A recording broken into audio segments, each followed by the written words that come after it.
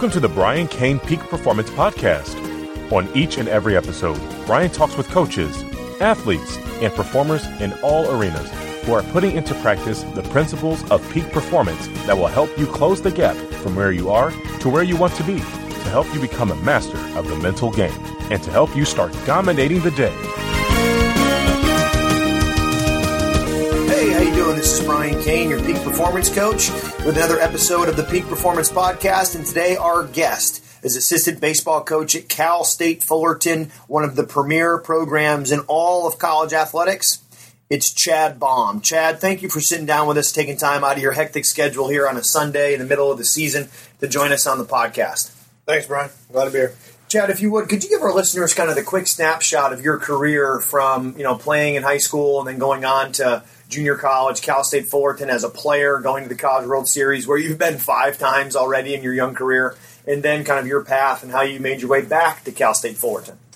Well, I grew up here locally in Orange County, and I kind of didn't know what I was going to do after high school ended. Ended up going to Golden West Junior College, and then my sophomore year I transferred to Santa Ana Junior College.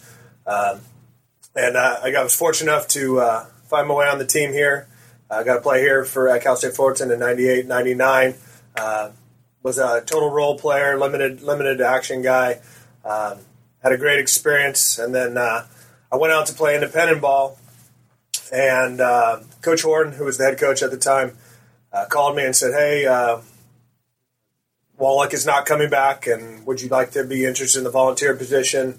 I said, "Absolutely." He said, "Give me a couple weeks." I said, "No problem." 10 minutes later, he called back and said, "It's yours."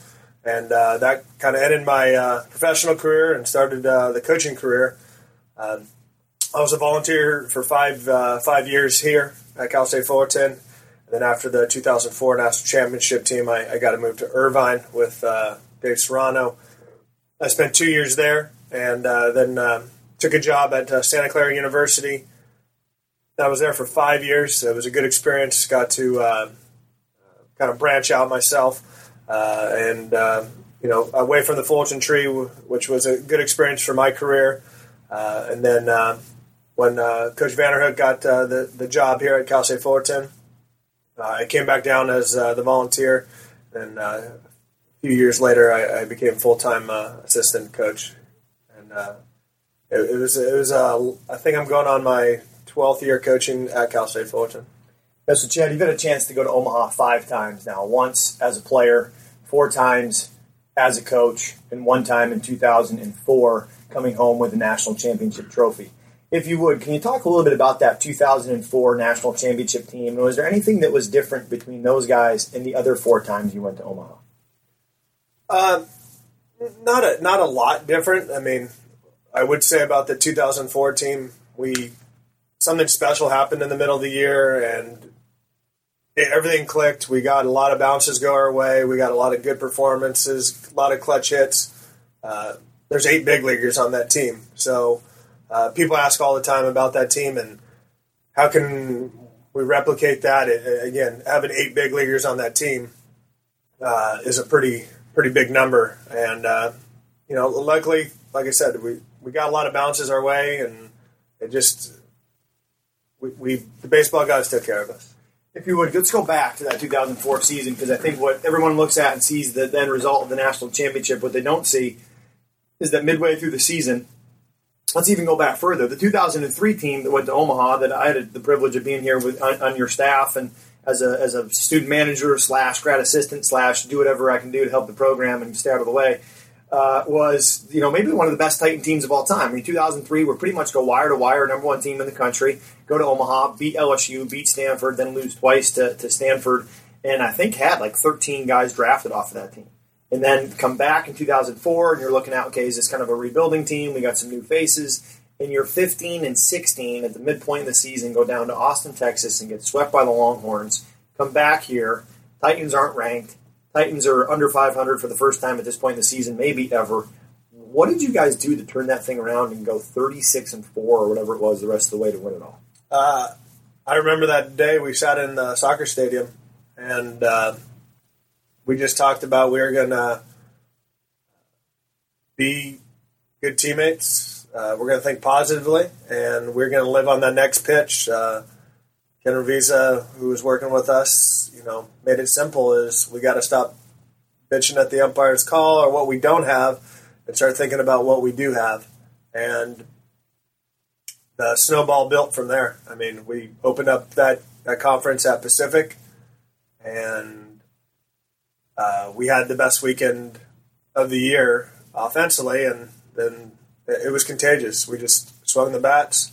I thought we always pitched pretty well. Our defense was not the greatest at that time, and it finally did what it was supposed to do.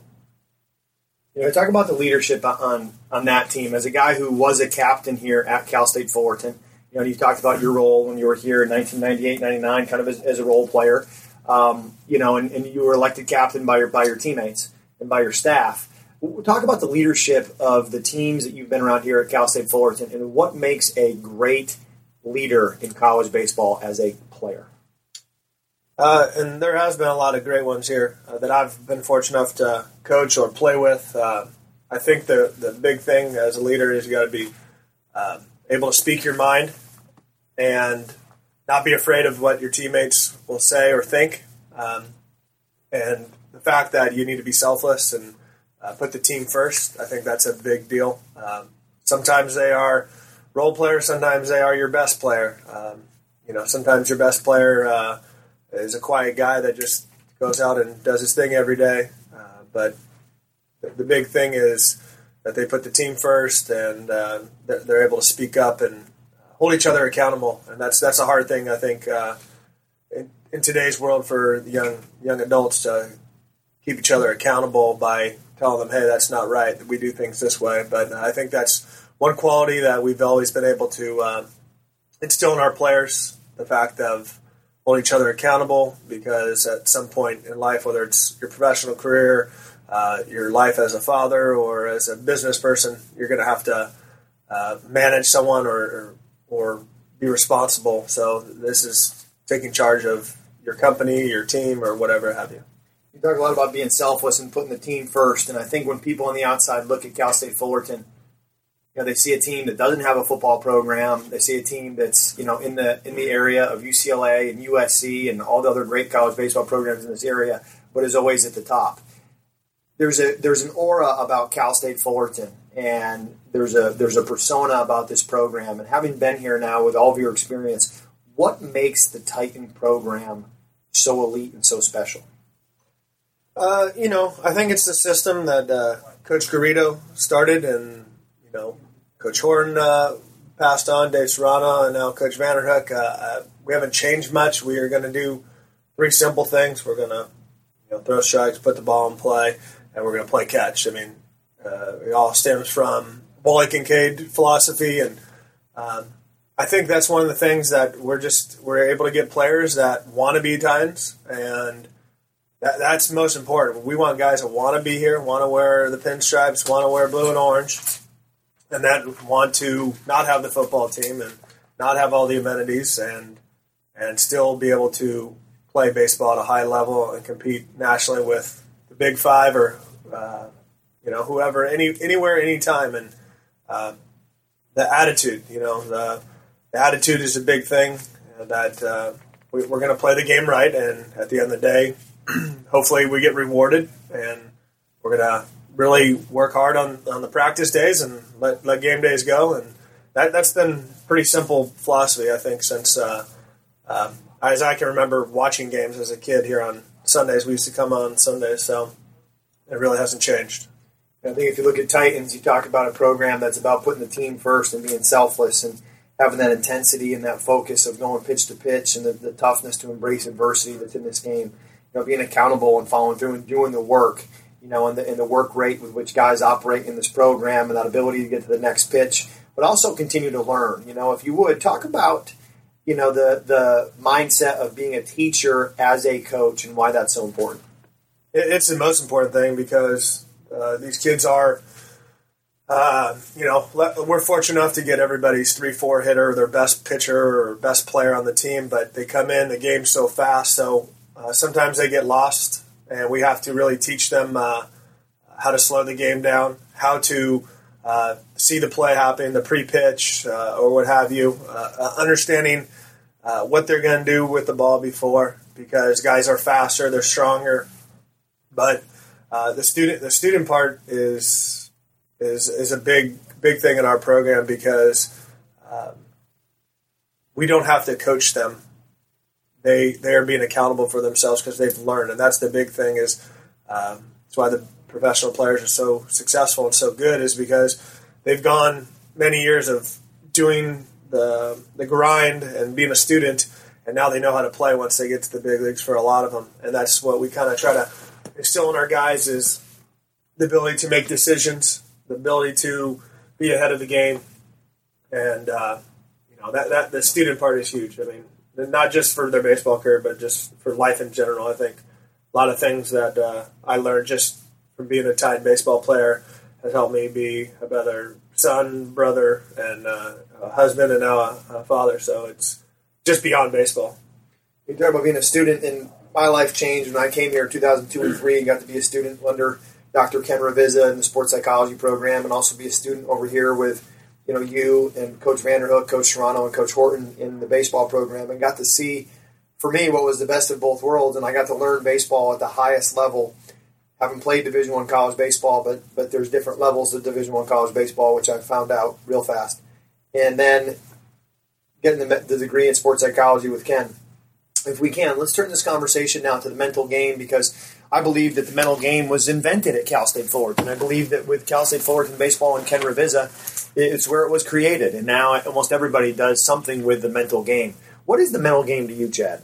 The mental game is, for me, is the ability to slow the game down, is to be able to recognize when your body or yourself, your mind is getting out of control and spiraling, and that's a big thing. I think a lot of kids lack that, but ultimately the mental game is the ability to stay under control and do what you practice in the game environment. What are some of the things that you guys will do maybe in practice to work on the mental game? Whether, I know you kind of coordinate the offense and work with catchers.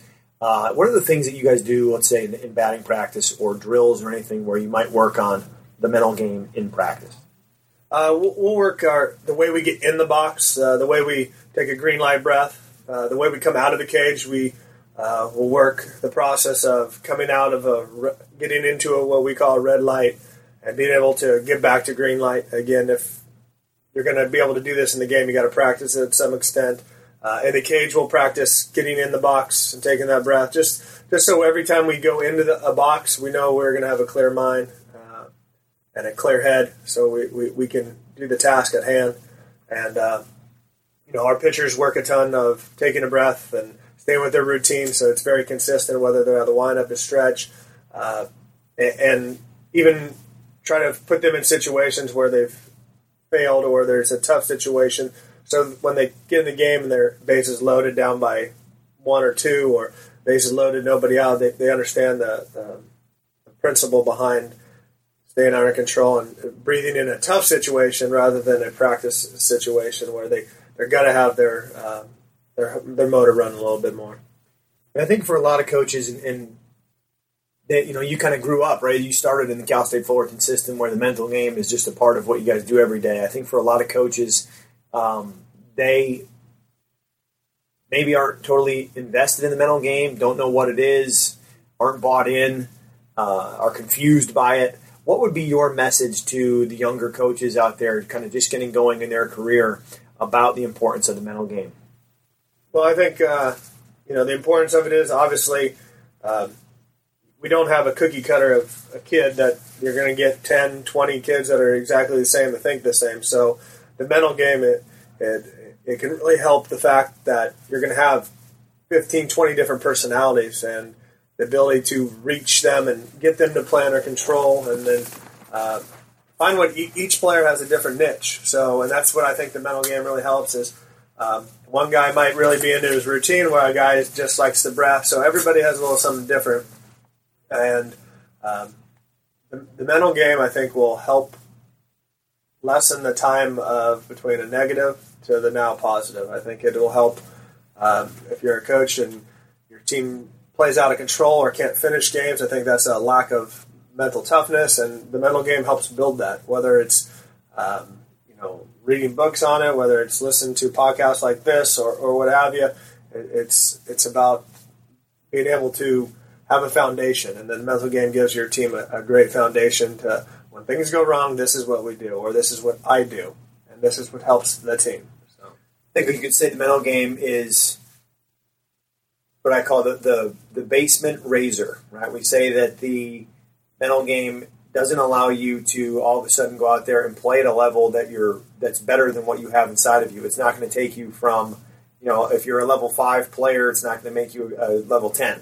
But what it does is it raises your basement, meaning we don't rise to the occasion, we sink to our levels of training and habits. And what the mental game does is it gives you better training, better habits, and better able to withstand the adversity, so that when you are not at your best, you're at a level higher than you would be. So that the valleys are higher. It doesn't necessarily mean the peaks are higher. The peaks are going to come from your physical game. You're just going to consistently peak more often, if that makes sense. Absolutely. Bomber, let's ask you the $1 million question. What do you know now you wish you knew when you were just getting started back in 1999, 2000 here at Cal State Fullerton? That is a good question. I wish I knew how to probably reach out to the players a little bit more and how to kind of let them figure things out. As a young coach, you want to dig right in and be super involved. And I think now that as I've gone, I like to try to ask them more questions rather than me give them the answer. I think that is a big thing where I want to see what they are thinking rather than what I think for them. And I think that has allowed me to kind of reach them deeper and be able to help them, because just because I've seen it, they might not have experienced it. So I think that would be my thing, is where I started my career, I was always given trying to help them in a positive way. I now look back, I think it kind of hindered their performance. It slowed it down, at least. We're going to put you on the hot seat here. I'm going to ask you to say one word. Like, for example, I'll say the word Omaha, and you just tell me the first thing that comes to your mind. You ready to get on the hot seat? Absolutely. All right, here we go. Omaha. 99. Pepe's. Burrito. Revisa. Stud. Titans. Pride. You can give more than one word answer. You can dig a little bit deeper. Garrido. Gosh, this could go long. Greatest ever. Mentors. Guys, there's a lot of them. I've been fortunate to have a lot of good mentors, from Coach Horn, who I got to play for and work for, to Dave Serrano, to Rick Vanderhook, to Mark O'Brien. All the guys I've worked for, just unbelievable guys that have had a lot of different attributes that have helped me be a better coach. Dose. Titan, part of the Titan game. Stewie. Don't get caught with your pants down. Fire eating. Brian Kane. Titans. I think we already asked that one. We might have, but Titans. You are off the hot seat. All right. Chad Baum, thank you for being a guest here on the Peak Performance Podcast. Appreciate all you do, man. Appreciate your time, your wisdom. Dominate the day. Thanks, man. Today's podcast is sponsored by Potential Apparel. Potential Apparel is on a mission to inspire athletes to reach their true potential. If you're serious about reaching yours, then you have to go check them out. They make awesome clothing for dedicated and committed athletes. I'm a huge supporter of what they're doing, and that's why I wear their clothing with pride. Make a statement and join the movement today at potentialapparel.com. Be sure you use promo code Brian Kane with a space between Brian and Kane for 15% off on your first order. Dominate the day with Potential Apparel. Thanks for listening to the Brian Kane Peak Performance Podcast.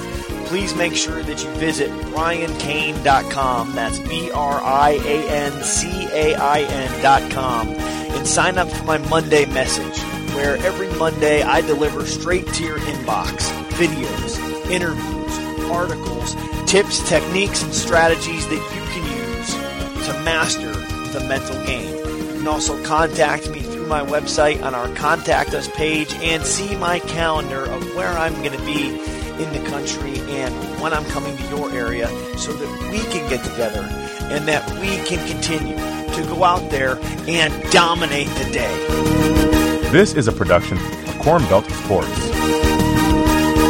The Brian Cain Peak Performance Podcast is part of the Top Coach Network.